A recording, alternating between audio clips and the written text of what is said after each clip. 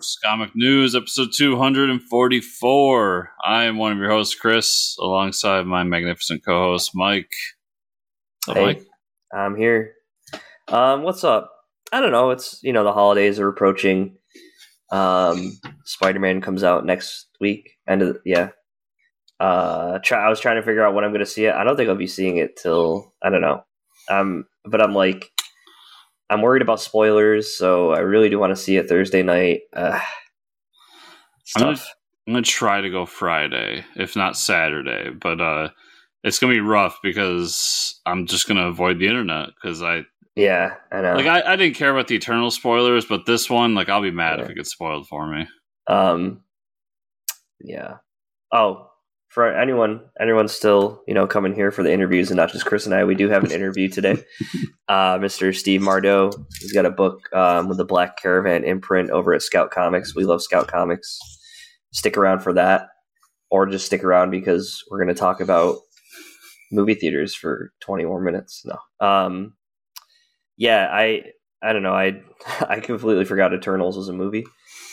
Did I tell you about my the theater at my apartment complex and how I rented it out? I just wish I could do that for every movie, and then I realized you have to actually go to the theater for Spider-Man. So, yeah, it's a tough life. This has been the nice thing is I've heard horror stories of Regal and whatever the other chains are across these states, but I still have a local theater that nobody goes to. Yeah, there's a couple here too. I mean, the seats are very uncomfortable, but if you can deal with that. Well, pre-COVID, they were trying to redo all their theaters. Now the only problem is they got the big leather seats and everything, but they don't have the footrest. You need the footrest. Yeah, so I would have rather you skipped out in the leather a little bit and got me some footrest. Yeah, but if it reclines, that's all I need. I just need full reclining.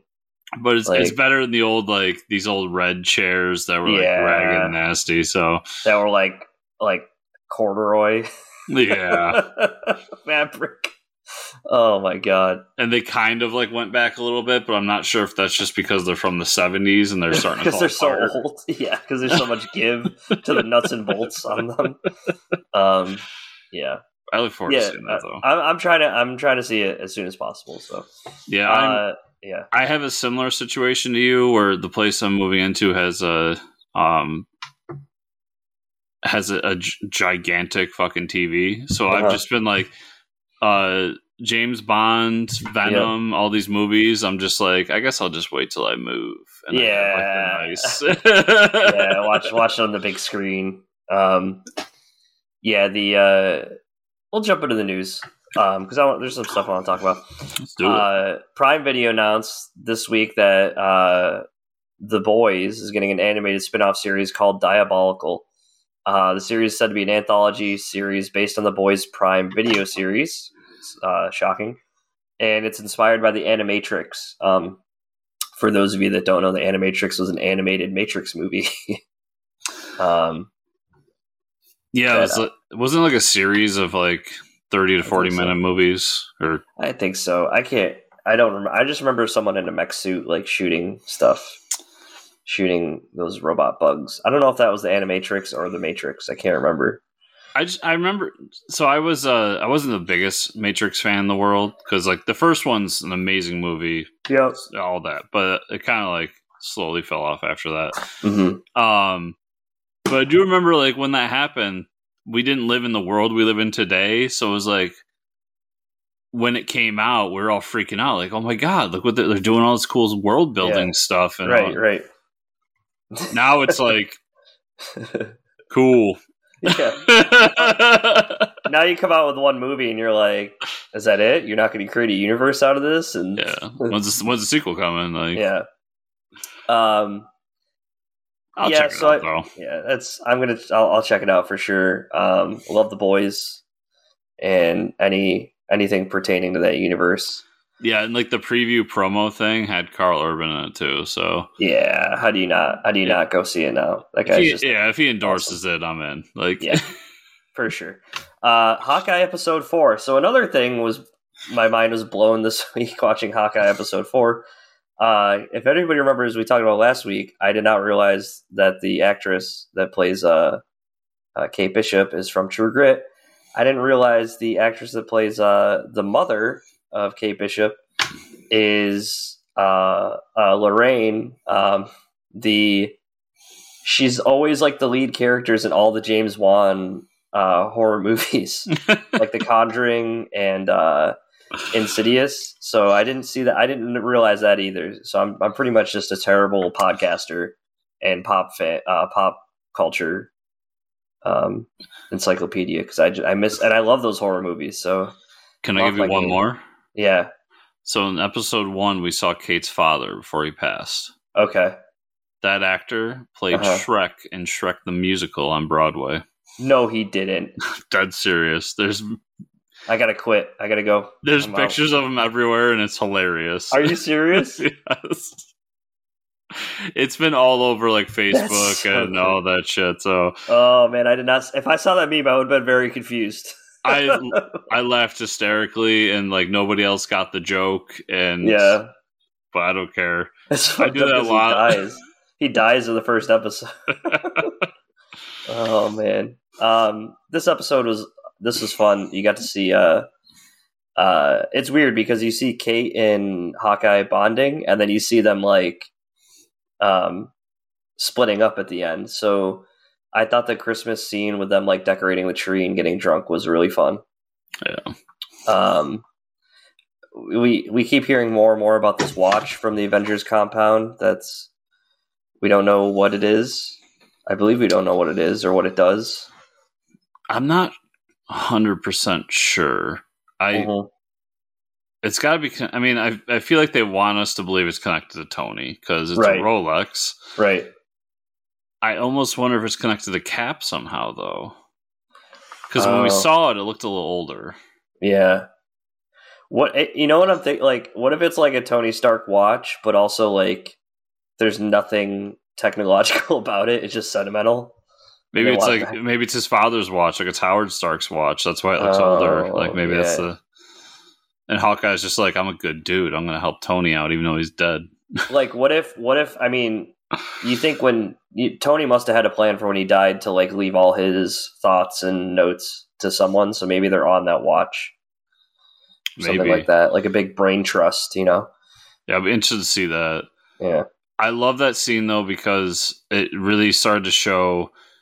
One, I've really been enjoying Clint in this series because he's finally feeling kind of like Hawkeye to me. Yep.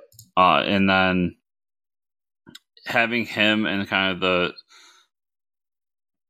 the diametric opposite of him being Kate and like how she goes about everything kind of recklessly. And I'm enjoying that dynamic a lot. So like when he's like planning out how he's going to escape and how he's going to get into the building and everything, and then she just kind of like walks downstairs and goes to the front door. Yeah. Like, that was a funny moment. Yeah, that was pretty awesome. And I like that she's starting to gain her confidence and feel like Hawkeye. Yeah. But possibly my favorite moment of the whole episode was when Sam Fisher from Splinter Cell showed up and started kicking ass. That's all I could think of too was Splinter Cell. What was the one I used to play it online all the time with like the night vision glasses? Dark something. So I remember the online one was called Mercenaries. I can't remember if that was Double Agent or it might have been Double Agent. Yeah. But yeah, and then the reveal at the end that it was Black Widow's sister. Yeah. So. Which is nuts. I honestly, I'm like, I did not expect her to show up in any possible way. It was spoiled for me, unfortunately. So, there was like some article that popped up that was like, she wasn't allowed to say anything, and I'm like, about what? And I'm like, oh man. I'm like, I shouldn't have read that. Yeah. So I think solid episode. I think obviously him and Kate aren't going to be split up. He's just trying to protect her. And I think the show's been great. What more do you want? Not my favorite, but I am really enjoying the character work in this series. That's probably my favorite out of all the series, like the character work. But also, like, I don't know if the Avengers have a mental health counselor on staff, but Clint needs some fucking help. He has severe PTSD. Oh yeah, from the his family disintegrating. They show it in this episode, like his best friend falling off a building or falling down into a pit of hell. These people need help. Listen, I fully expected to watch the credits and see like written by Tom King. Yeah, right. Yeah, exactly. But yeah, I kind of, I'll say I wrote a tweet this week that I think I deleted because I don't want to get too upset at. I think it was Variety wrote an article about the top 2021 comics this year. Mm-hmm. And it kind of upset me because the two they had from DC were, first off, like they had a bunch of DC and Marvel stuff, or like imprints of DC and Marvel, and links on Amazon to all the books. And then at the bottom of the article, it says like, we get a kickback from all the links that you click for these books. So obviously they're going to start the article off by only picking books that are located on Amazon. That's how these websites make their money. If you ever go to a website and you're clicking on a link that goes to Amazon, they're going to kick back every time. But that immediately told me, like, for the article, they're not going to include any indie books. And it didn't. Like, there was no Scout Comics. There was no Vault Comics. There was no Ahoy Comics. There might have been a Bad Idea issue on there. But it was just, like, it was kind of me being very grumpy about it. And then there was a typo on The Good Asian. So, which I wholeheartedly agree with. The Good Asian's amazing book. Yes. And I don't know. It was just weird to me. I was like, man. Like and but the two books were like Tom King's Strange and Adam Strange book, and then the Rorschach book, and I'm like, I think this person's just giving Tom King like the best books of the year just to give him the best books of the year, because like these are definitely not the best books of the year, I gotta go back and finish those two because I fell off both of them. Yeah, me too. And if you like, yeah, maybe a completed story is great, and I think we've agreed that Tom King is really good at that.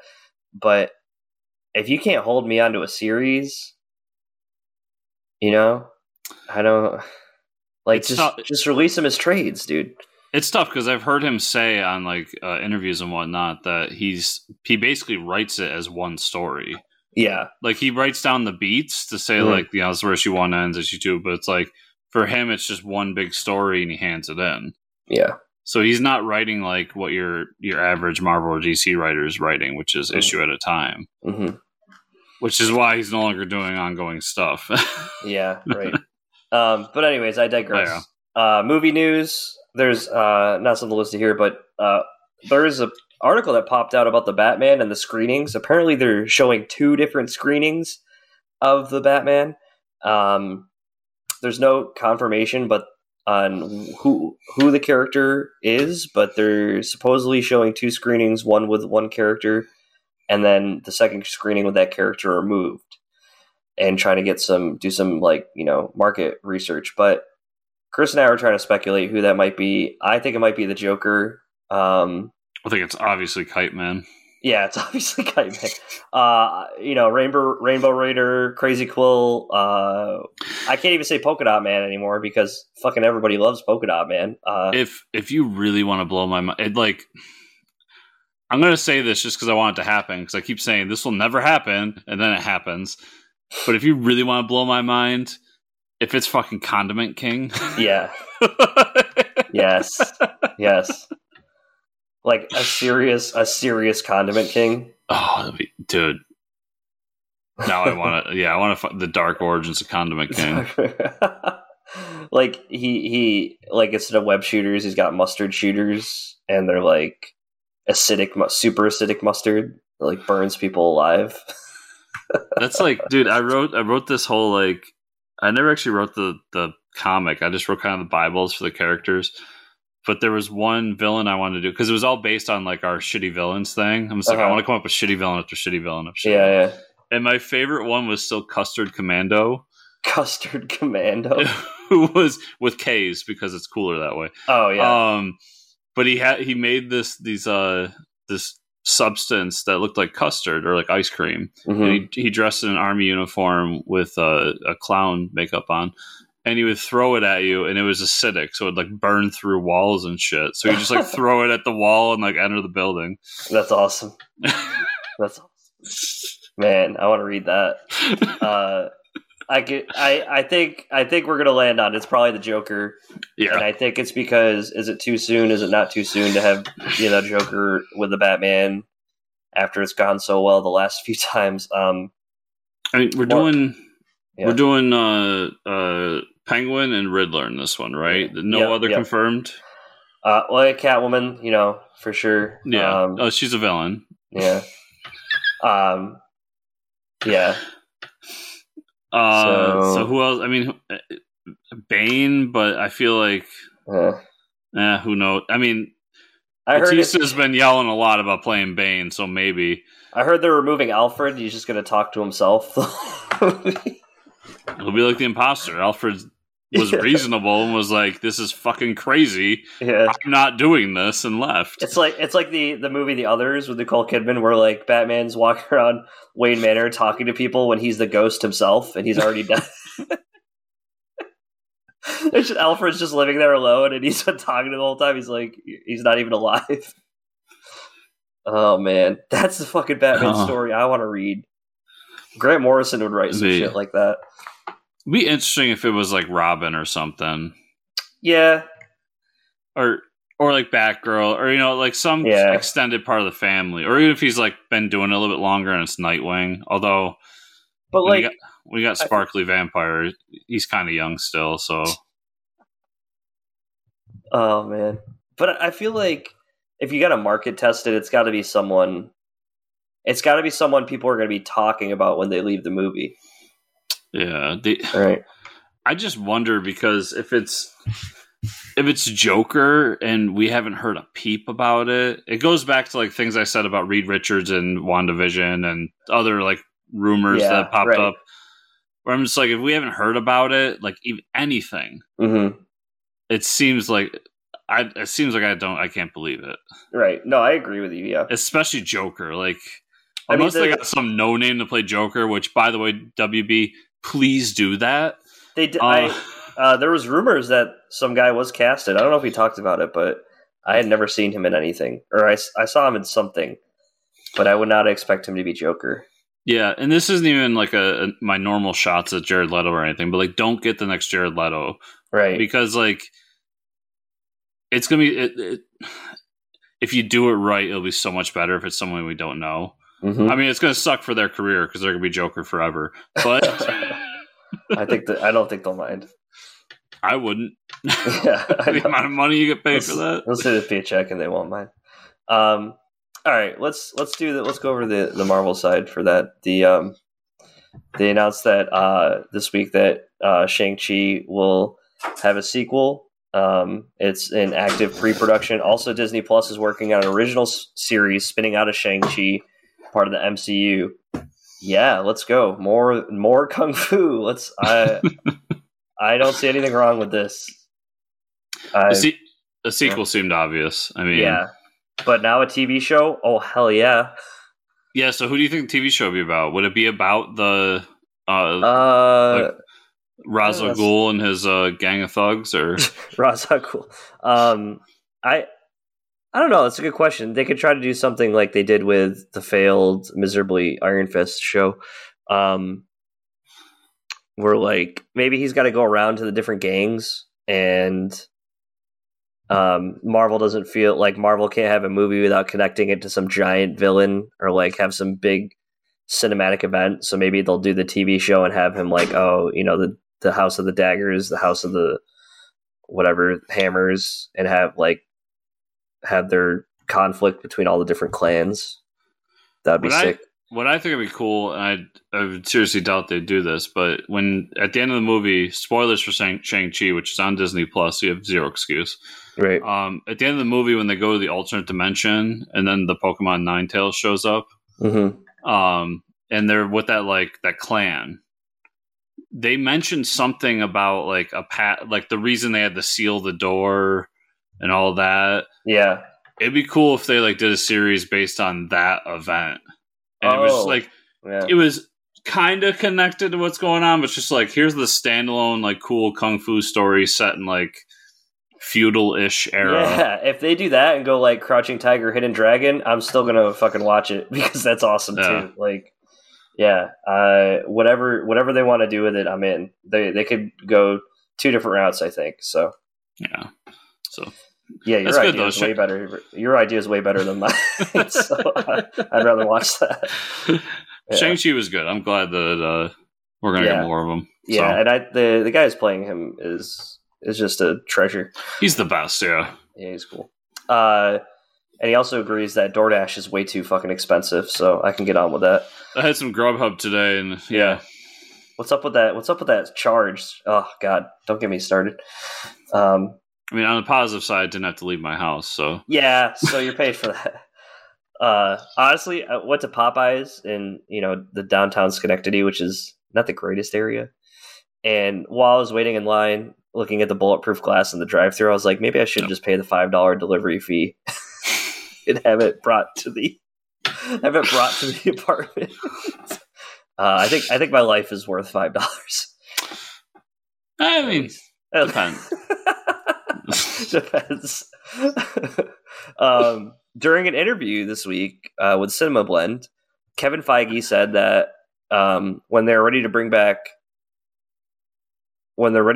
Daredevil, confirmed, Charlie Cox will be playing the role in the MCU. So he's part of the MCU. He's not done being Daredevil. I would hope not. I just don't know where he really fits in right now. So I think that's probably what they're trying to figure out too. Yeah, because Marvel at that point had like the Netflix street level thing, and I don't know. In my opinion, I think most of it worked. I mean, Iron Fist was what it was. I think Luke Cage kind of stretched a little bit too much, but I did enjoy it. Yep. And then Daredevil was just the shining beacon of what would become Disney Plus original series. Exactly, yeah. So I hope so. Charlie Cox is a fantastic Matt Murdock. I really enjoy that show. I've gone back and rewatched that show and just that show. Oh, really? So yeah, it is really good. I'm hoping he shows up, and we'll see. I mean, I almost hope it's a series too. Like, I kind of don't want a Daredevil movie.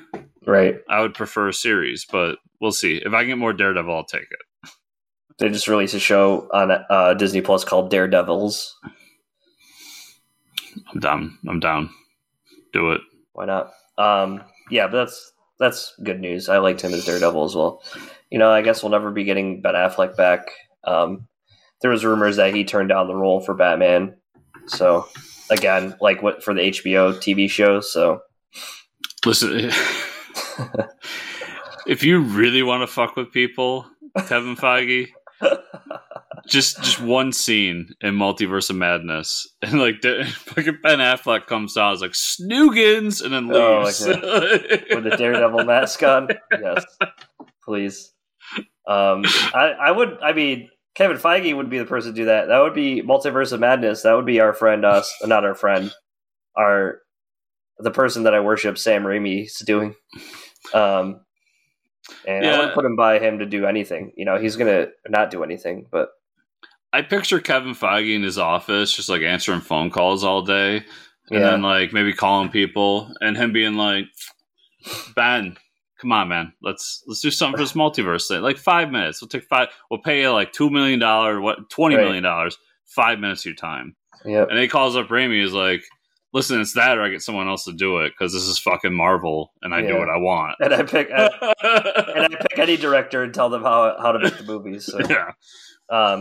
All right, folks, we're gonna jump to this awesome interview we have with Mr. Steve Mardeau, and we'll see everybody on the other side.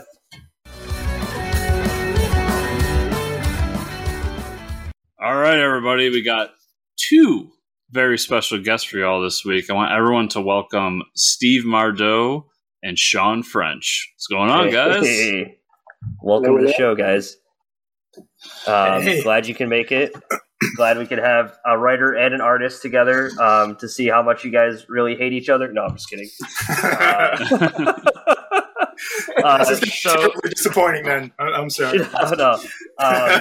So welcome to the show, guys. I'm glad you guys could be here for the book. It just came out the beginning of November, right? Yeah, right around Halloween. Yeah. Okay. Yep. So someone's got to read me that long title because I messed it up earlier. So Epic Tavern's Tales from the Fantastical Crimes Unit. Okay. And that's your title, right, Sean? You came up with it's awesome. Yeah, yes. Yeah. That was my doing, for better or worse. So where did this idea come from? I mean, like, how did this come about for you? Well, I'm a video game writer as my day job for Hyperkinetic Studios in Los Angeles. Okay. And I'm the lead writer of a PC game called Epic Tavern. And on the side, I've been editing books for Scout Comics' Black Caravan imprint for years and years. Electric Black, Phantom Star Killer, Black Friday. And I had a standing offer from them to that if I wanted to write another comic, I'd done a series called Escape from Jesus Island years ago that they had enjoyed. And I had this standing offer, and where we had this great IP with Epic Tavern, it just seemed like a no-brainer to at least try a couple of one-off issues set in the story world of Epic Tavern and see what our players think of them. Yeah. And so you think that you could are these like they're just one-shot stories focusing on specific characters within that universe? And yeah, well, the thing that was really important to us is that you don't have to know anything about the game to enjoy the comic, because that's always going to be the big concern. Anytime you see a comic on a shelf that's based on a game you don't play, you generally just pass it right over. Right. So it was really important that the comics serve as an introduction to the story world for people who don't know anything about it. So we kind of designed each issue that you could pick them up in any order, not knowing anything about the world or the characters or anything, and still be fine. But like more of, if you're a fan of like fantasy, right? That's kind of in the realm you are, like a D&D style. Yeah, exactly. Yeah, it's kind of a noir fantasy adventure that kind of follows the adventures of a overworked agency that's tasked with investigating crimes committed by supernatural creatures. So it's kind of a D&D X-Files Naked Gun mashup, Amazing. You just like shoehorn the Naked Gun in there, like, okay, it'll be that's awesome. Yeah, we just think that Yeah. Might be the first person to bring up Naked Gun, which makes me sad and happy that somebody else watches Naked Gun, but sad that nobody else has brought it up. Yeah, it's the first time. Huge influence on me and the series. Okay, well that's amazing. So Steve, where you came in now, were you planning to pick Steve for this book, or you just kind of happened to work together for this, or how did that go about? One of the publishers for Black Caravan, Legion, Joe Schmalke, recommended Steve. When we decided to do this, I got to talk to Joe to see, if he had artists they recommended, so we didn't have to start from scratch in the hunt. And Steve was the first person he suggested. And then I had to go because it's a studio project. I had to do the due diligence and run through a bunch of artists and check different styles and turn in stuff to there and make my recommendations and everything. And we came back to right where we started. We wanted Steve. Mm-hmm. So Steve, go ahead. Awesome. So what has it been like for you? I mean, you drew the first issue, you got to draw all these monsters, right? So is this something that you wanted to really do for this project? Well, going into it was pretty amazing because Joe kind of let me know about the project beforehand. He said, I may have this thing coming up for you. He said that might, I worked on a backup story for Murder Hobo from Black Caravan, and I did a couple of variant covers for them. And he kind of, Joe's as much as I bust on him, he's a tastemaker, I like to call him. Interesting. Well, he is he knows, he just kind of has this thing. He knows how to cook in the kitchen. He just knows how to make this stuff work. And he saw my stuff and he said, "Oh, I think there may be a project for you. Just hold tight." So I was kind of working on little anthologies and things like that, and kind of working on my own stuff. And then he introduced me to Sean, and me and Sean just kind of right off the bat. Just connected and just clicked, and it was all just every conversation we had, it was basically like we were both on the same page, like we were reading each other's minds. And he sent me a link to the game to play, and I'll be frankly honest, I'm not like a huge RPG player. Like, to be honest, I don't really play too many video games anymore, but I started playing it and I loved the game. Like, it was so fun. And the four main characters that hopefully we'll see soon, that you play in the game at the beginning, I loved them. And then he kind of showed me this whole other, like, plethora of characters that they wanted to put in the comic. And I was like, oh, okay, so this is where we're going with this. And he was like, run wild, do whatever you want with it. And I was like, are you sure? Like this is like a game that's like, because I know that, like Sean said, it's hyperkinetic and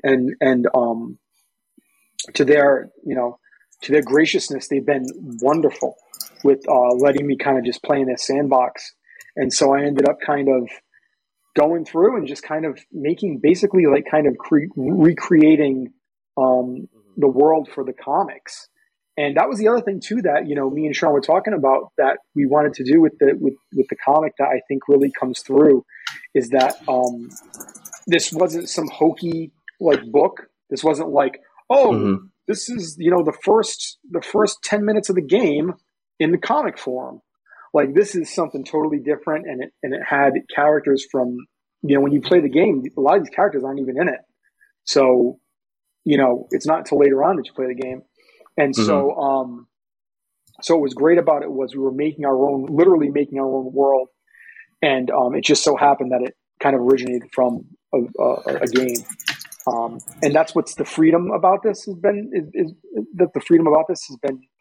is that we kind of have been able to do that. We don't have to stick to that, that routine of like, oh, well, this is going to happen in this part, so you have to put that in the game, or this is going to happen in this part. So that was really great, and just letting me kind of run free and do what I wanted. And every time I sent sketches to him in Hyperkinetic, I'd always get the okay back, and that was just really like strange.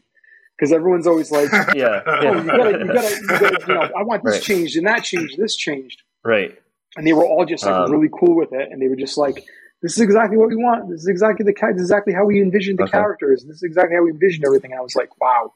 Yeah. Like, and I think it's important. This is super freaky. When you're working with an established IP, there's real advantages, obviously, because this is a story world that I've been writing full time for 4 years.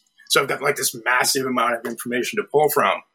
But at the same time, you don't want to get caught up in telling a story that's already been told fully, because then you're stuck between the lines, and I don't have any room to play as a writer, and Steve doesn't have any room to play as an artist. And so that was the advantage of not making the comic a direct adaptation of the game. It's not set in a tavern. It's not about running a tavern, that sort of thing. Instead, we chose a storyline from the game world that would stand on its own and would kind of work as in an episodic sort of thing. Monster of the Week. Each issue is a different case. And that way we still have room to expand on the story world, and we're not, completely shackled by the content that's already out there. Right. Yeah. Yeah, that makes sense. So, Sean, how big is the... yep. I was saying, just to kind of... Drawing it was a blast. Drawing it was an absolute... one of the best experiences of my career. I've been freelancing for almost 10 years now. And this has probably been literally one of the best projects I've ever worked on, hands down. Now, because they're letting you do whatever you want, or you like to draw monsters? Which both. Both. Yeah, it's both. It's like the best of both worlds. It's like, oh, you guys give me free reign. Okay, you guys give me the keys to the car. Yeah. I'll just go and do what That's awesome. You guys are cool with it? Yeah, really cool. Only because the stuff you were turning in was great. Okay. If you were sending us crap, we wouldn't have been cool with it. Let's be bad. Yeah. Awesome. So, Sean, how big is the studio that you work for? Hyperkinetic is a small game startup. It's from the core creative team who made the Spider-Man games for PlayStation 2 era. They actually the first Spider-Man movie games. That core team got sick of the AAA world and the abuse and the just horrible conditions, decided to start their own studio. that depending on what projects we have going, there might be between 5 and 20 of us. It kind of expands based on, what we're working on. Okay. Wow. So it's a smaller studio, but all with, crazy veterans of the game industry that I can't believe I get to even work with. Tomo Moriwaki, who's one of the co-founders of Hyperkinetic, was the project lead on Spider-Man 2. He's also the creative director on Call of Duty Black Ops. Yeah, and so Tomo's done all kinds of stuff. Wow. So to be able to sneak in with a crew like that as a writer is just a beyond belief opportunity. That's awesome. Tomo's one of those guys. I was going to say Tomo's one of those guys that you talk to him. I've said this before. You talk to him just about like anything, and your mind will just exponentially grow. You'll end up looking like so ridiculously smart, knowledgeable about everything. You talk to him. Yeah. No, he's a super intelligent guy, and he's just like, you talk to him for 2 seconds, and it's like, wow, this guy is just amazing. Yeah.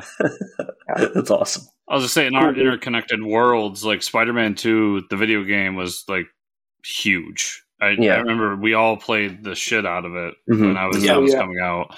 Yeah. So, same here. So, are you jumping back and forth between different universes, or you guys have like a centralized Epic Tavern universe that you're kind of playing with in these video games? Yeah. Well, I mean, with the comic, it's they're standalone stories, but they're in a they're all in the same continuous universe. The tricky part about the game, of course, is that it branches. So players of the game are going to have wildly different experiences. Our lead character, Amelia Mortalis, who's a necromancer who only animates animals. So she's like a kind of a Snow White, but surrounded by dead animals. Dead animals, awesome. in the comic, she's kind of this adorable, naive, a little dangerously crazy at times. But in the game, she can become one of the big bads. Like if you fail to recruit her and you don't actually bring her around to have your influence, she becomes one of the major problems you have to deal with. So that's one of the other tricky things about adapting a video game is that there's no one version of the story world in a video game. Every player has their own version of the world, and that's the version of the world for them. So the key was to kind of find these characters that have an interesting starting point that we can, kind of take and build them up into a new adventure. And I guess, I don't know if we've ever had a video game writer that writing a comic. So for you, I mean, you're not writing all the little stories for the game itself. I mean, you have a team that you work with, right? So, no, I write almost everything in Epic Tavern. Oh, wow. Okay. Yeah. Wow, that's awesome. So how do you feel that translated going from, I mean, it's awesome, but it's a lot of work, but how do you feel that translated going from writing something like that to writing the comic, which you need to be a little more condensed, right, into one story? So was it an easy translation to get to there? Or? Yeah, well, I've been writing only branching stuff for the 4 years before starting on the comic. Mm-hmm. So to write a story that only has one timeline, right? That alone was like a whole. I hadn't done that in years. I've been so locked up on the tracking all the different possibilities and graphing stuff and the flowcharts and all that craziness. So to come back to just like a simple story where there's one version of it and there's, page one is page one, always, you don't have to write 7 versions of it. Mm-hmm. It was great. It's a different type of challenge to write a story like that because you end up, or at least I end up, just polishing over and over and over and over and just doing draft after draft after draft after draft. Mm-hmm. Because I'm not building out different possibilities. I'm just taking this one version of events and making it as as clean and polished and entertaining as possible. So it was a lot of fun. It was a lot of fun for that. It's a different type of challenge. It's less exhausting, but there's a intensity in focusing in comics because you have so few words to work with that it's a different type of puzzle. Mm-hmm. Mm-hmm. And for you, Steve, I mean, So how's the relationship work? Do you get a whole script before you start drawing it, or you show it a page, or you draw the whole thing? How does the relationship between you two work? At least for the first issue. Lucky enough, Sean had everything written out. But what's awesome about this whole project was that, and I think we've talked about this before, just when we were doing this, when we were making the book, was that he was going to go back and tweak things for the artwork, which sometimes doesn't happen in comics a lot. Sometimes you get that script and that's it. It's like nailed in there. That's what you got to do. Mm-hmm. So if the art doesn't go with the script, I mean, you're kind of stuck with it, and the editor kind of has to either you have to go back and redraw something or vice versa. But what was great with Sean was that we kind of I sent out my sketches, and there were a few things that the way I saw it kind of translated better. And there were some things that he wrote translated better with me doing less detail and stuff. So, just that kind of correspondence and kind of organically having the art and the script together, I think it kind of it made the book, I think, a lot more kind of smoother for a read, because there's so much stuff in the book. There's so many characters. There's so much story in it. I think it's a really compact book. A lot of people talk about, comics. You spend all this money on a comic, you don't get a lot of art or you don't get a lot of story. And I really feel like this has both. Like this is like a jam-packed book, even more pages too. But I think for what we put into it and what we kind of stuffed in that backpack of 26 pages, I think it comes out really smoothly, and it's not too much. But it was great working with Sean in that sense. And you hit on an interesting thing there that I think is like super important and is a skip step way too often in comics, and that's extensive rewrites after the artwork comes in. If you're on a monthly, sure, the script you give to the artist has to be very accurate to what you want them to draw, because you don't have time to tinker with it a lot afterwards. But if you're an indie, you have time. There's no reason that you can't do it. Rewrites of the script once the arts come in. You actually have time to do that, and your story will be better for it, because the artist is going to come up with things. Steve always comes up with things that he changes around a little bit, or he has some idea for what's going to work better visually. And if I try and lock him too much into what's in the script, then he can't do that. It takes away his ability to use his skills to the best of his power to make the story better. Mm-hmm. And I think the more freedom, assuming you're working with an artist whose instincts you trust, and who understands the story and isn't going to make terrible decisions, the more freedom you can give them, the better off you're going to be. And the trade-off for that is sometimes when pages come back in, the first thing I do is I hop in a lettering program and I just put all my words on the page. We'll use a real letterer, so it doesn't look like shit when the time comes. Right. But I make my own placeholder one first. I got to see how the words look on the page, and then I'll rework those for weeks. Just moving stuff around and tinkering with wording and just tweaking stuff to get it to flow right. And it's kind of horrifying that isn't a standard process, because the script is so much better after I finish, after those couple of weeks of tinkering. That's where the story really comes out. So I what most people view as like the final script that they're sending off to the artist, I basically view as the first draft. Okay. I tell the story to the artist tells the story to me, and then I rewrite the story to tell it to the audience. Is kind of how I look at it. Yeah, it's basically like a game of ping pong. You know what I mean? We kind of go back and forth. And and to be honest, I think like you said, as an indie, I think sometimes as artists and as writers, we're in this kind of world where we kind of are in our own little bubbles, and I think we don't really realize that to make the better piece of story or art that you're making, you kind of have to do that collaboration. And I think we use that word collaboration, I think, sometimes too lightly in comics. It's not really actually collaboration sometimes. But yeah, this was totally, me and Sean were talking for, there's tons of just message messages. Mm-hmm. It all kind of came together organically, even though we had a script we liked starting off. Right. Yeah. Well, that's cool. Yeah. And I think a lot of that is just the problems. I mean, you guys mentioned right out the gate, the whole kind of artists and writers kind of famously hating each other in comics. And, and I think a lot of that, a lot of it's sort of pressure from business and being in an industry where there just aren't a lot of chances to succeed, and that puts pressure on and everything. But a lot of it's just ego, battles over creative control. There's no winner in those, it's just, for sure. If you can just stay open, totally. That, the whole, one of the phrases that, like, as a writer, one of my kind of pet peeve phrases is protecting your vision. It's so toxic. It's such a toxic mindset to view it as your vision. It's like the best idea wins. Vision. I don't care whether it was my idea or someone at the studio or something Steve had. Yeah. An idea isn't inherently better because it came from the writer. I mean, that is a terrible thing to believe. That's just going to get yourself in trouble. Right. And like you said, it's the ego thing that brings you down. But I mean, it seems, by joking aside, I think it seems like you guys had a pretty good relationship when you both first hopped on here.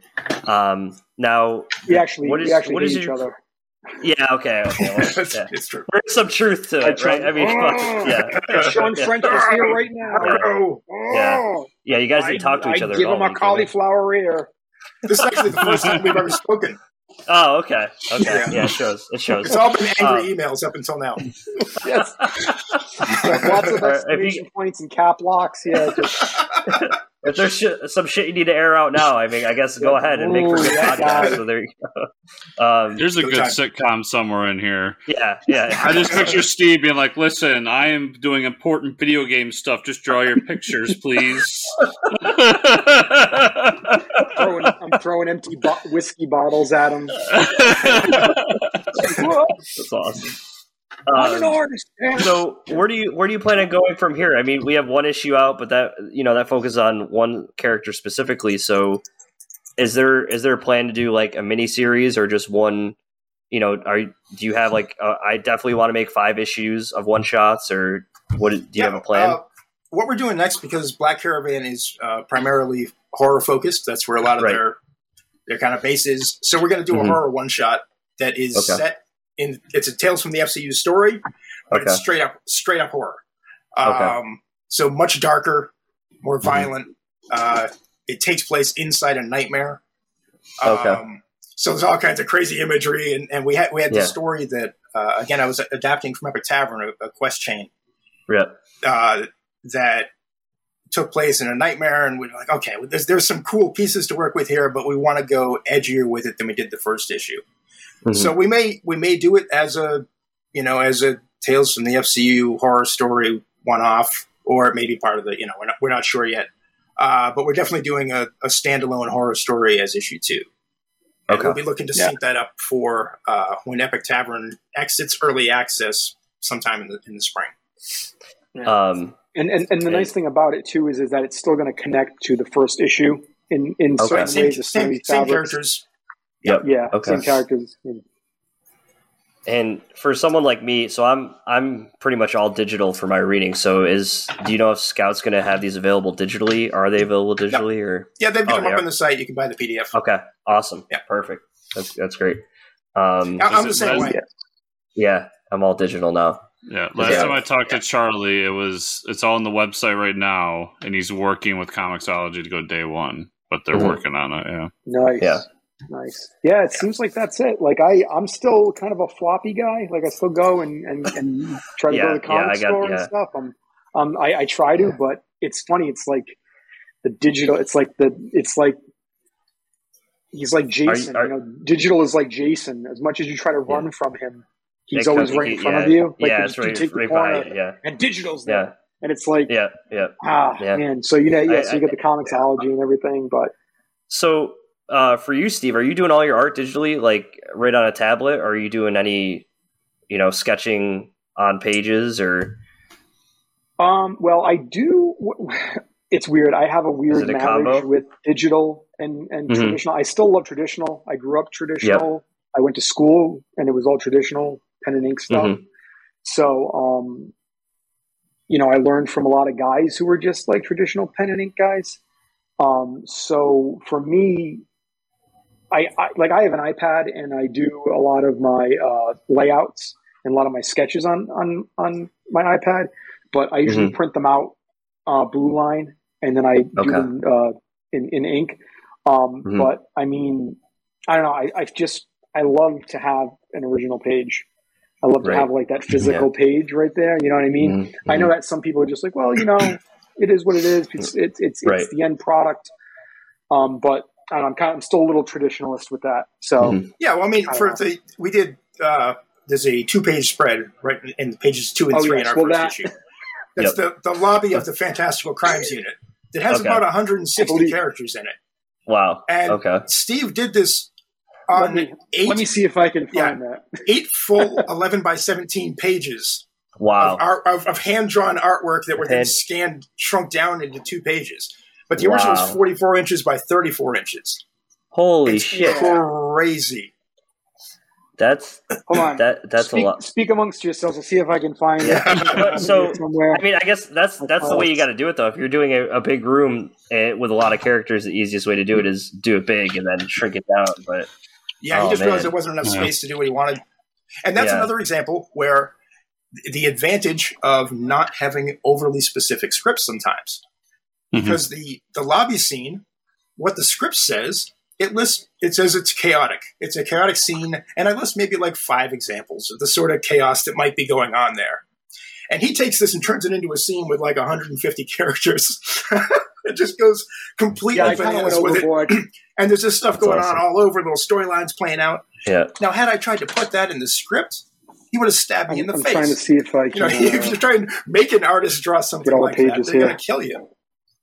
But he's got them all together, if you leave the opportunity to play, sometimes they may take it on their own and do something crazy, which is what Steve did here. Yeah. So, Sean, while he's kind of putting all those together for us, has anything from this book or like anything that you and Sean have come up together through the book, has it in any way influenced back to the original product? Oh, yeah, definitely. Yeah. In fact, after seeing Steve's version of the lobby scene, first thing I did was go back into the game and rewrite the lobby scene the first time the characters entered the Fantastical Crimes Unit to turn it into like a multi-stage chaotic thing. Wow. But yeah, the process of creating the comic completely changed how we view the characters in the game. Like it changes the experience of playing the game because you just know them so much better and they're so fleshed out and you've seen them. And so I've gone back and reworked a lot of content in the game based on some of the things that I loved that we did in the comic. Yeah, so I kind of started with the game feeding the comic, and now the comic's feeding the game. That's really cool. Yeah. Sorry, Sean. I feel like I'm just like going over here and doing putting the whole thing together in the background there.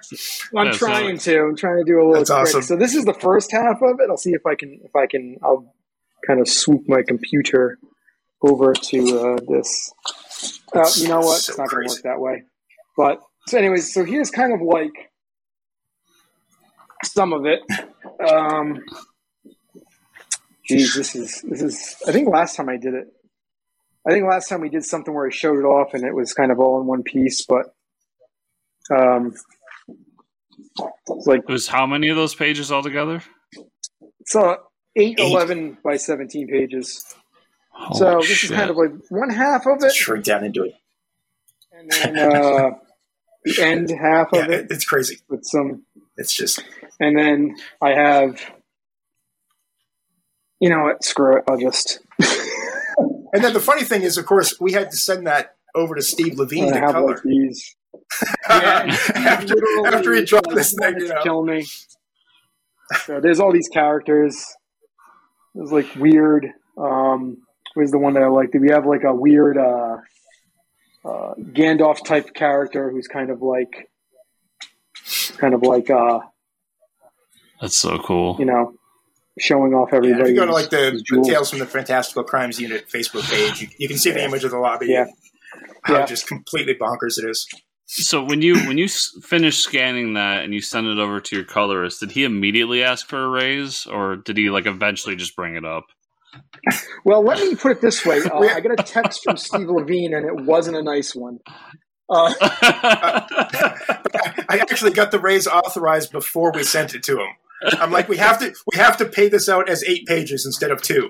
There's no way around it. I can't send it to Levine otherwise, and I got the studio's okay for it. So, well, I remember me and Sean kind of like had like a weird like we had like a talk with him. We had to have like an intervention with him, so to speak.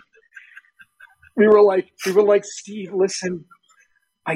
Since this is the first issue, we really want to make it something special. So we want to do this thing. And you can tell he's just kind of like that. And just like, and I'm like, well, how? And he's like, well, don't make it too many characters. He's like, just make it, don't go crazy. Don't go bananas. And I was like, I won't.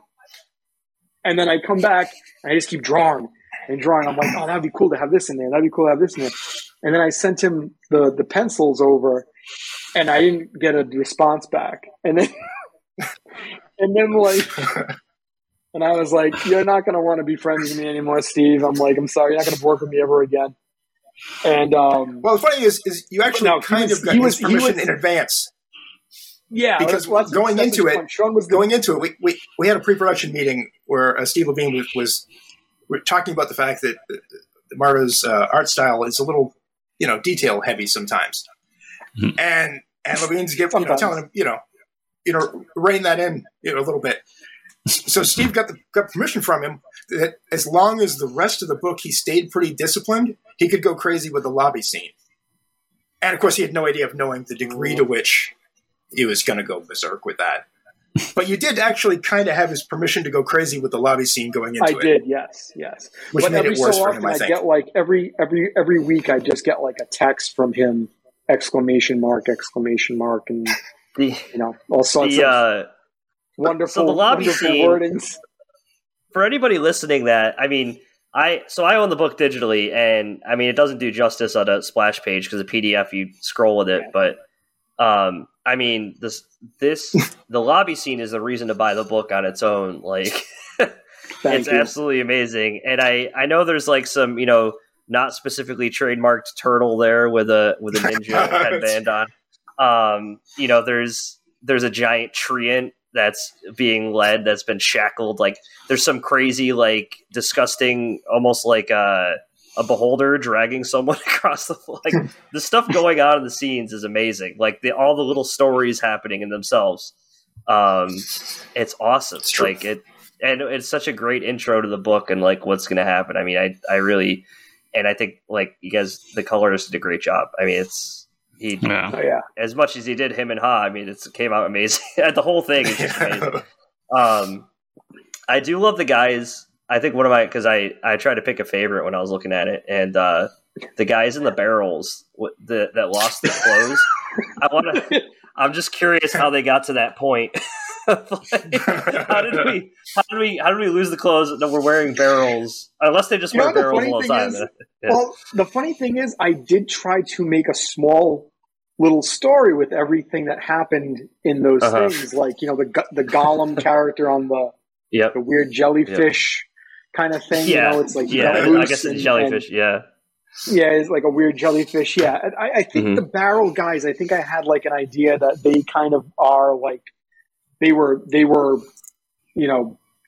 FCU character. They were the actual guys on the force that just like maybe a wizard or like some sort of whatever, just like to get away from them, just like made their clothes disappear. Just to like, that's awesome. That's awesome. And then they had to come back with barrels or something like that. But yeah, everything in that has some sort of little story in there. Even from favorite one, the drunk mouse is probably one of my favorites because he's drunk just lying mouse. On the thing like that. My favorite is near the door. There's a little scene playing out where Amelia's pet. He's a vampire squirrel, Barnabas Chitters, is luring a child away from his family to kill it. Oh my god! He's luring this little bird child away from his family I'm looking for this to its death. Oh my god! He's over near the you can look at that scene over just for days, and there's just always new little things you'll find in there. Oh yeah, it's amazing.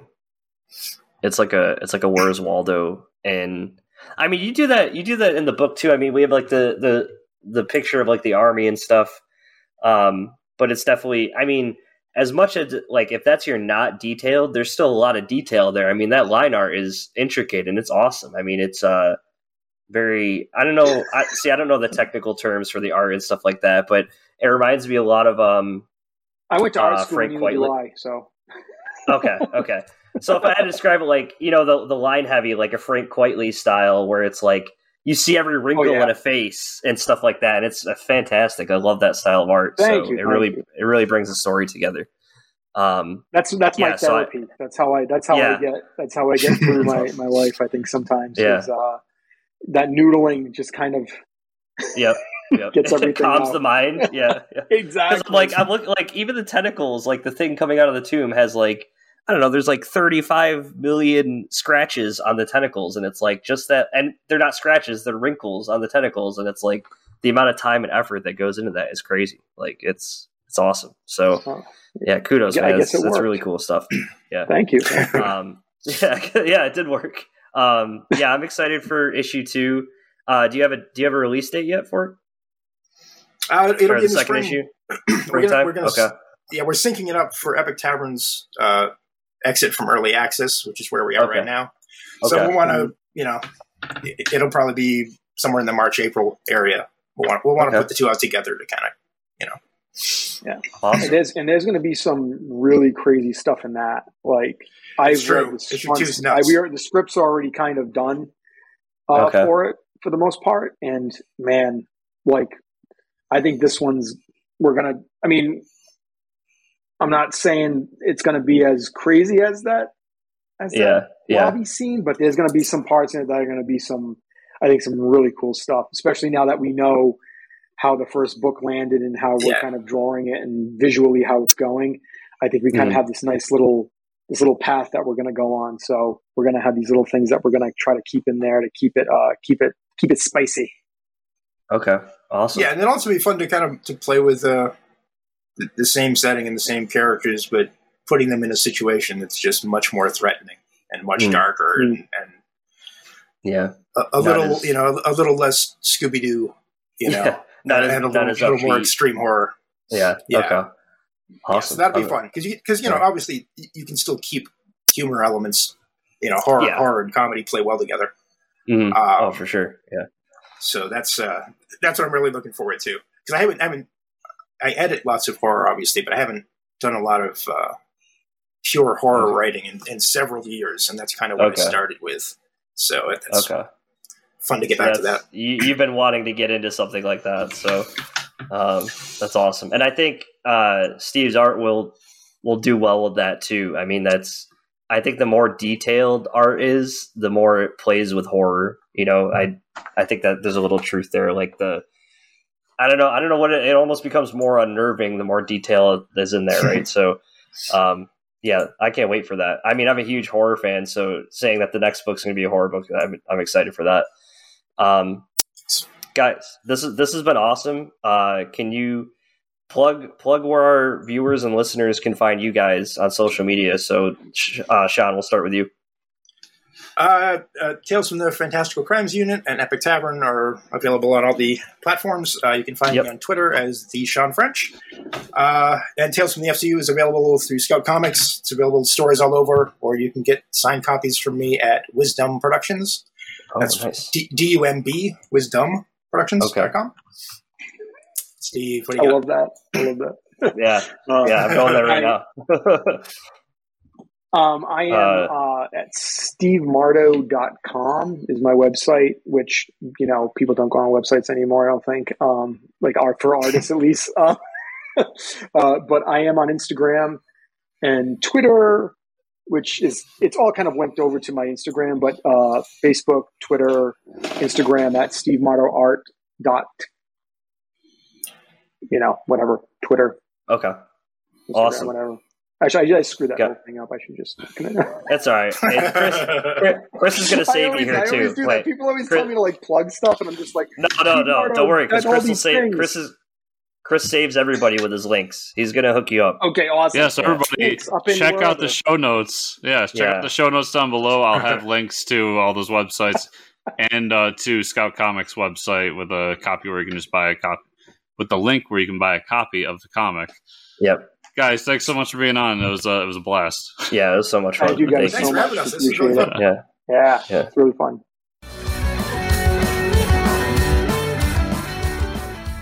And we're back. So check out Epic Tavern's Tales from the Fantastical Crimes Unit. It's a pretty long title, but the art is fantastic on the cover. Support Steve and that cool book he has. And support Scout and everything. Yeah, Scout and Black Caravan, the horror imprint they're doing. All right, let's jump into the comic news.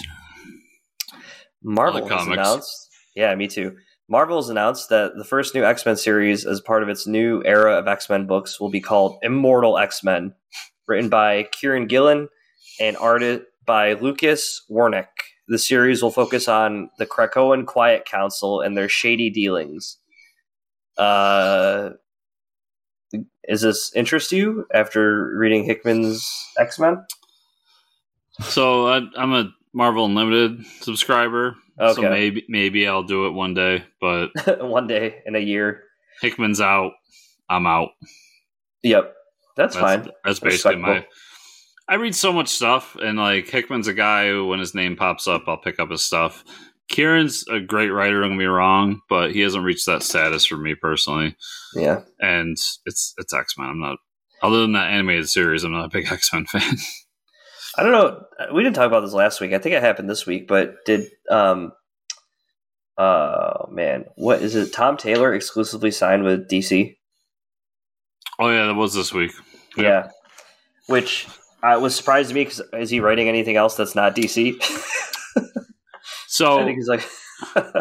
I mean, it's kind of a pre-pandemic book, but Dark Ages is coming out. But that was announced pre-pandemic. Yeah. Okay. So I think they're like, oh shit, this Marvel book's really good. We need to lock him down. He can do this shit at Marvel too. Yeah, he can do this anywhere anybody pays him more money. So let's get him on a contract. Yeah, I honestly think that Nightwing's not getting a ton of buzz, but between Superman, which I know people are loving, and then it wouldn't shock me if they saw Dark Knights of Steel and were like, we need this dude in the long term. Like that book, we'll talk about issue 2 later, but that book is just phenomenal. So good. Was Injustice not enough to keep him around? You know what I mean? Like this guy built Injustice and then Deceased. Like those are some pretty strong followings. I don't know. Yeah, he's done great stuff. And I mean, he even did I didn't read it personally, but I know people that loved it. He did a run on Wolverine at Marvel for a while there too that people adore. So yeah. He's a cool guy. He's been doing stuff everywhere. Yeah. Captain Carter will be getting her own limited series this March titled Captain Carter. The series will be titled Captain Carter. Wow. That's like calling a Captain America book just Captain America, right? I mean, it happens. It happens. Could you imagine? Will be written by Jamie McKelvey with art by Marika Cresta. The series will see Peggy after she returns to the modern age in her fight against Hydra. Chris will be picking this up. Yeah, I like Peggy. I like Captain Carter. I enjoyed that episode, even though I did kind of rail on it a little bit. Yeah, just a little bit. But I did enjoy it. So I'll check it out. I thought it was fun. I didn't. Yeah. I think my criticism was simply that it was like it reminded me of the old cookie cutter What If comics.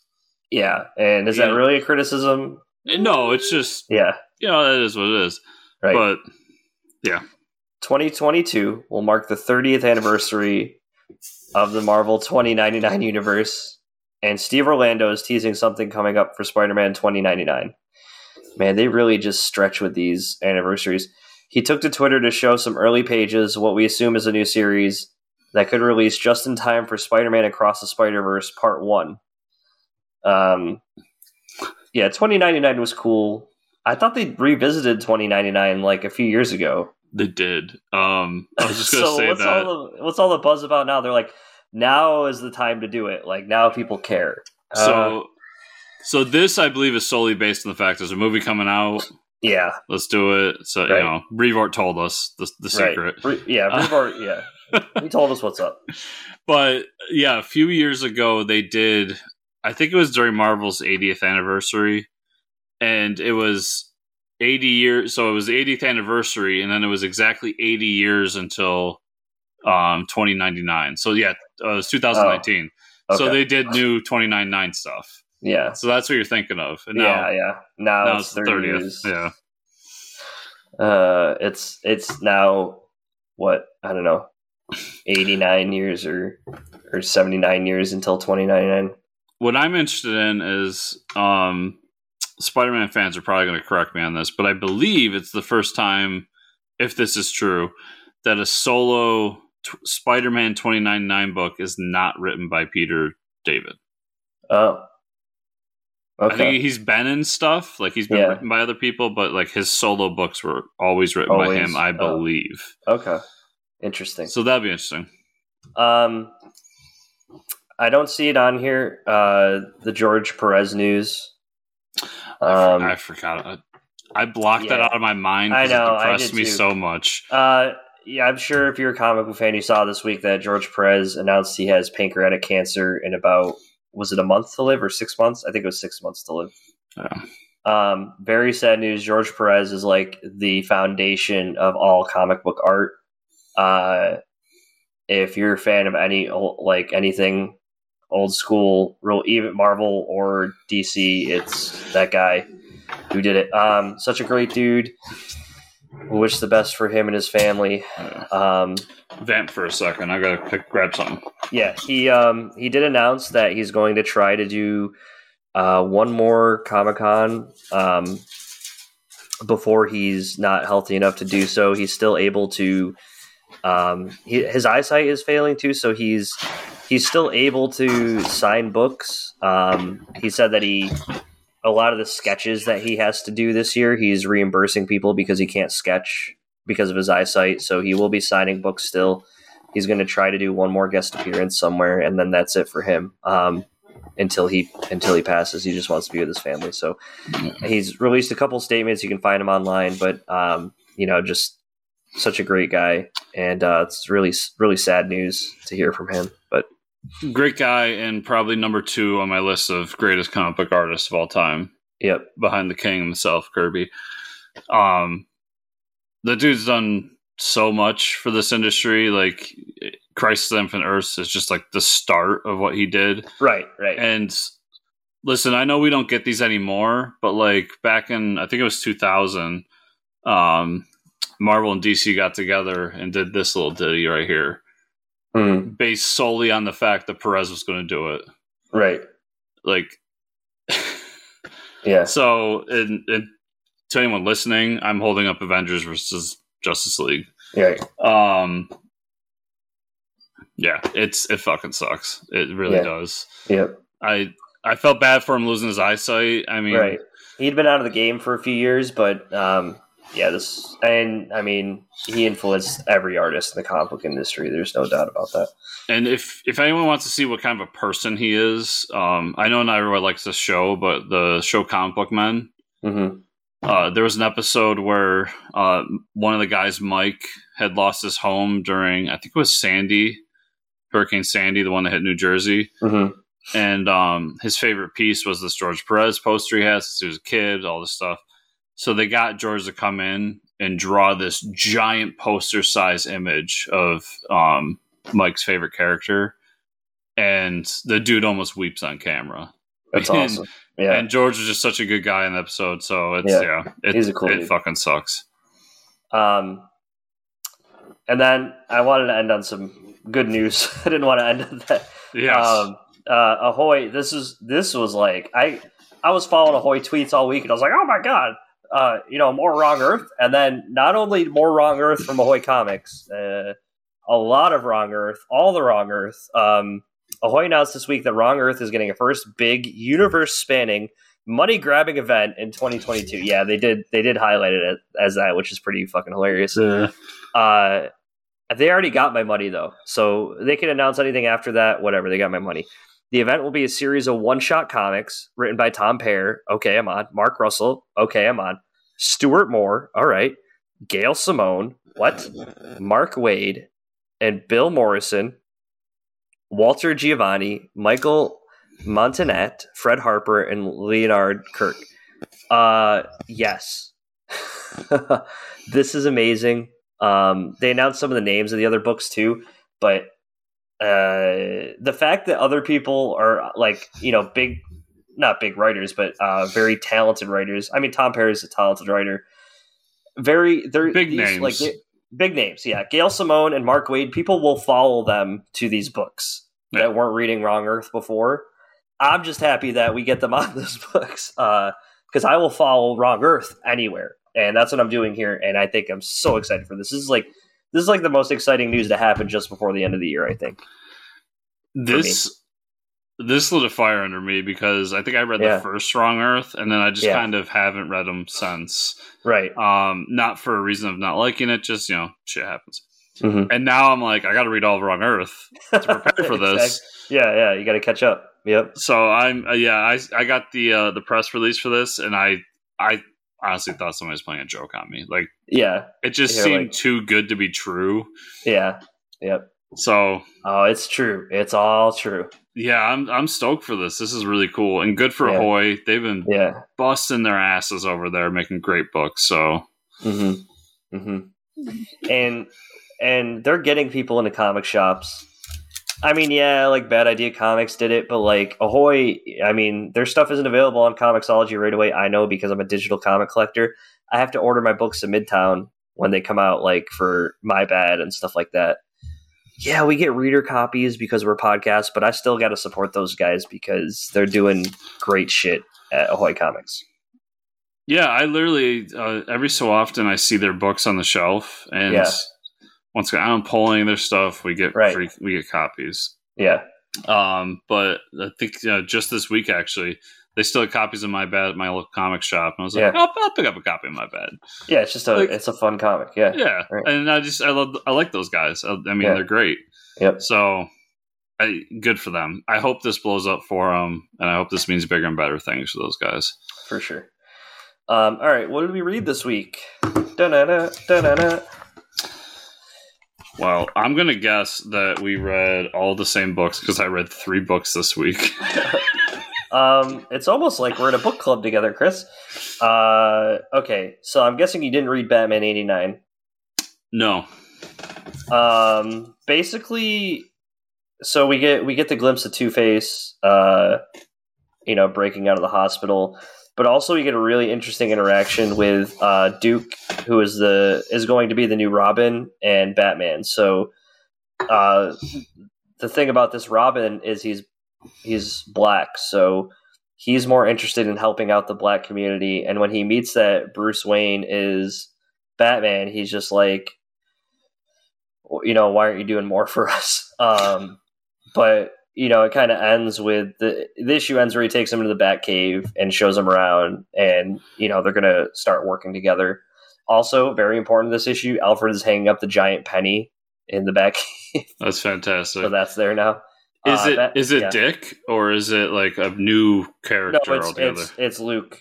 So they skipped right to Luke. Okay. I don't think it's Luke Fox though. I don't know if I missed that somewhere, but he's just a kid that lives like in the the bad part of Gotham, and he's a mechanic. He works with like a mechanic in the ghetto of Gotham. Have they done that before, where it was like a black kid in the ghetto that became? I'm not sure. Because that's a really good idea. Yeah, right, exactly. And he's been going around as his own Robin, like stealing food and getting it to families that can't eat, and he's like beating up on racist thugs and shit like that. So, it's been a really great story. Batman 89 has been really good. So. Yeah, I want to pick that up at 7 at time. Dark Knights of Steel #2. Let's get into it. Let's do it. Man, this book ends with a splat. Oh man. First off, Harley Quinn being the court jester is just awesome. I love it. We find out that that scene where they're walking through the dungeon. Yeah. And King Shark's in the background and like everybody else. Yeah, that was great. Yeah, seeing the dungeon was great. There's the conflict there of like Batman cuts Green Arrow's arm off, which is pretty great. There's some conflict there though of Batman being an adopted son rather than being the real son of Jor-El. So there's some conflict between the family, like, you need to stay out of this. You're not actually part of our family. I'm sure that won't, come to any sort of fruition towards the end of the series at all. Like, I don't know why they're doing that. No, that won't fester one bit. Yeah. And then we see the Green Man going around. They still don't show who the Green Man is. I want to say it's the Spectre. I don't think it's Green Lantern. Unless do they specifically say it's a Green Lantern anywhere? No, they just say it's Green. Well, he did say he talked to his ring. Okay. Then maybe he is Green Lantern. That'd be an interesting twist, though, for the Spectre. Because, like, we see the feet and there's all these, like, rags hanging there, so we haven't seen an image of the Green Lantern yet. Yeah. Sorry, because Constantine has the line in there that made me laugh, which was, it's always good to take advice from your jewelry. Yeah, right. Yeah. Can't argue with jewelry. Yeah. Yeah, so they're making you think it's Green Lantern. I don't really know who to root for here, if the Elves or the Jeffersons are in the wrong. Because we see that, Jefferson, who is Black Lightning, we see his kids, and they all have different powers. So one controls lightning, one has, like, super strength, and the other one can call down rain, which I feel like he got shafted. And having powers. And they try so hard to be like, it's been so long since somebody could call down rain. Yeah, it's such a good thing that we finally got somebody. Yeah, it's like, what the hell? Meanwhile, you got the most emo power set possible. Right. It's awful. So you see Constantine working with them. You also see the arguments between Amanda Waller being like the head of the army for the Elves, which is pretty cool. There's a lot of smart things, and then we see, we finally see Wonder Woman and Zala Jor-El, which is Supergirl or Power Girl. I don't know who. I think they're depicting her as. I assume they were depicting her as Supergirl. Supergirl, but her and Wonder Woman have a relationship, which is kind of cool. Yeah, the dungeon scene was really good. The talk with Green Arrow, and then. Supergirl's so pissed about her father dying that she goes to the house, Jefferson's house, and grabs the youngest son and then drops him and lets him fall to his death, which is awesome. Yeah. Yeah, this book is super metal, and I'm sure a big war is going to be coming from all these heroes. This is an amazing book. Yeah, so I think that this is going to be a case of, because Superman has the line in there like, you don't know what we're doing, you don't understand what we're doing, something along those lines. Right. About them taking all the magic users and killing them. Yeah. So my feeling is either Superman has no clue, mm-hmm. or he's in on it, but they're probably taking them to the Phantom Zone. Mm-hmm. And just putting them away somewhere where they can have their own place, but not mess with the kingdom. Right. Yeah. So I agree with you. I'm not really sure who's right and who's wrong, because if they're doing something like that to magic users, that's evil, obviously. But at the same time, you did kind of shoot the guy in the eye with an arrow. So yeah. So we'll see. The new Batman started. Batman 118. Yeah, it did. Did you read it? I did. Oh, shit. This book was really good. He starts it off by breaking and entering into a party where everybody's dressed as Batman villains, which was fucking fantastic. This is what I want out of a Batman book. I was so exhausted after James Tynion's run. The art is amazing. I got to see who's doing the art. But isn't it Jorge Jimenez? Yeah, Jorge Jimenez, yep. Yeah. the second half of the book, Batman Incorporated is arrested for killing a villain. But Batman thinks there's a little more to it than that. I can't find the name of the guy they killed. Oh, they killed Abyss. Abyss is his name. So what we find out is Luthor was the one that hired Batman Incorporated. And now, they killed Abyss. So he wants to figure out why, or who was Abyss. I don't think I've ever heard of Abyss in any previous books, so I'm sure we're going to find out. I assumed he was something from the Tinian run, but no, not. It says who was Abyss. No, we don't know who Abyss was. Okay, so I guess we're gonna find out. Interesting story. I like that Batman Incorporated is involved. That it's like a whodunit. This is a new change of pace for Batman, so I'm excited. Yeah, I love the inclusion of Batman Incorporated. Yeah, I love the overall inclusion of Batman Incorporated recently. Like DC, yes, more. Yeah, of that. do more of that. Yeah, do more of that. I loved the background of Gotham with the fireworks and just the color and the excitement, but Batman still standing there brooding. Yeah. Oh yeah. It was such a good contrast. I liked it. I'll keep going for a little bit. We'll see if it keeps my attention, but I did like his first issue. Yeah. As someone who's been reading Batman forever now, that I think it's a good start. Let's keep the ball rolling. One Star Squadron. Sorry, a lot of detective stuff too, which maybe. Oh yeah. You love the detective Batman. One Star Squadron. Mark Russell and Lieber on the art. This book was fantastic. It was so much fun. Basically, they're like low-level heroes that have provide a service that.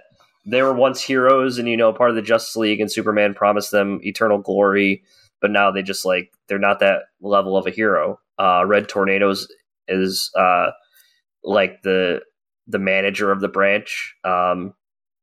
He's trying to help this hero who left a mental institution to help him figure out who he is. He leaves Power Girl in charge while he's gone, and Power Girl goes to the CEOs and says, we need to kick out Red Tornado because he's not good for business, because it is just a business that he's part of. It's a very Mark Russell issue, but I really enjoyed it, so I'm going to keep reading that. World of Krypton was good. I don't know if I'll keep reading it just because it deals with a lot of characters I don't really care about. It has Jor-El and his wife, but I don't like the family members. I can't really get into that, the family wanting to betray each other. Mostly because I know how it's going to end. The planet's going to blow up. So, yeah, I can't really get into it. And Superman, Son of Kal-El, great issue. Superman is off planet, and Superboy is trying to find him. The Fortress of Solitude. He goes there to talk to his dad. And the dad basically warns him about Lex Luthor. He talks with Lex Luthor and helps him because Lex Luthor has all of these tech people that he's worked with before, and he basically puts them in a situation where he's like, "I'll kill you unless you wire me billions of dollars." And so the person that made his robot artificial intelligence tries to kill Luthor off, and so Superboy shows up. He helps him kill the robots, and then Lex is like, "Oh, your dad and I were playing a chess game," and then he completely obliterates him in chess because he read all the books about chess and all his games prior to showing up to meeting Lex, and tells him, "Okay, now that I beat you in chess, you should really do something about saving the world." And he takes that as, "Oh, I should go call the president of Gamora, the evil guy." Because Lex Luthor can't do anything nice. He has to do it, the evil way. So this book's really great. Tom Taylor is such a great writer. I'm enjoying it a lot. I didn't get around to reading it, but Swamp Thing's been extended to 16 issues now. And it even says on the cover, by popular demand, extended to 16 issues. So that's how good. Yeah, that's how good Swamp Thing is. So very excited about that. And I think that's all I had this week. There's some stuff I need to read still, but that's all I got to reading. Did you pick up crossover number 10? I did not read it yet. Okay. So in this issue, Powers picks up Brian Michael Bendis. Okay. And then they kind of interrogate him, and he's going back and forth, freaking out about the whole thing. Mm-hmm. And then he basically says, like, well, I'm not the only one who created you guys. You should get an Oming in here. So then Oming joins in. Uh-huh. And I almost feel like those two were in a room together and helped write this, because their back and forth is just phenomenal. That's funny. It's like half the book is just them talking and everything and going through this whole interrogation, trying to figure it out. And then we go back to I guess it's the police station, wherever they're holding the superheroes. Mm-hmm. And so Wonder Woman's in the background, Thor's in the background, Batman was in the background. Now, they're like kind of Thor and kind of Batman, but like, right. And the guy in charge is like kind of fed up. He's like, I'm not dealing with this shit anymore. We need to go down and talk to the guy who's writing all those pages that they were getting and figure out what's going on, like why this girl is a part of this whole scenario and what's going on with Powers and the death of the writers and everything. And I won't spoil who it is, but I'll do 2 small spoilers. First, they hint really hard that it's Alan Moore. Uh-huh. And it's not Alan Moore. But okay. I thought that would have been a really funny like twist. Yeah. Because at one point he's like, I need to go down to sub-level Omega where they're holding him.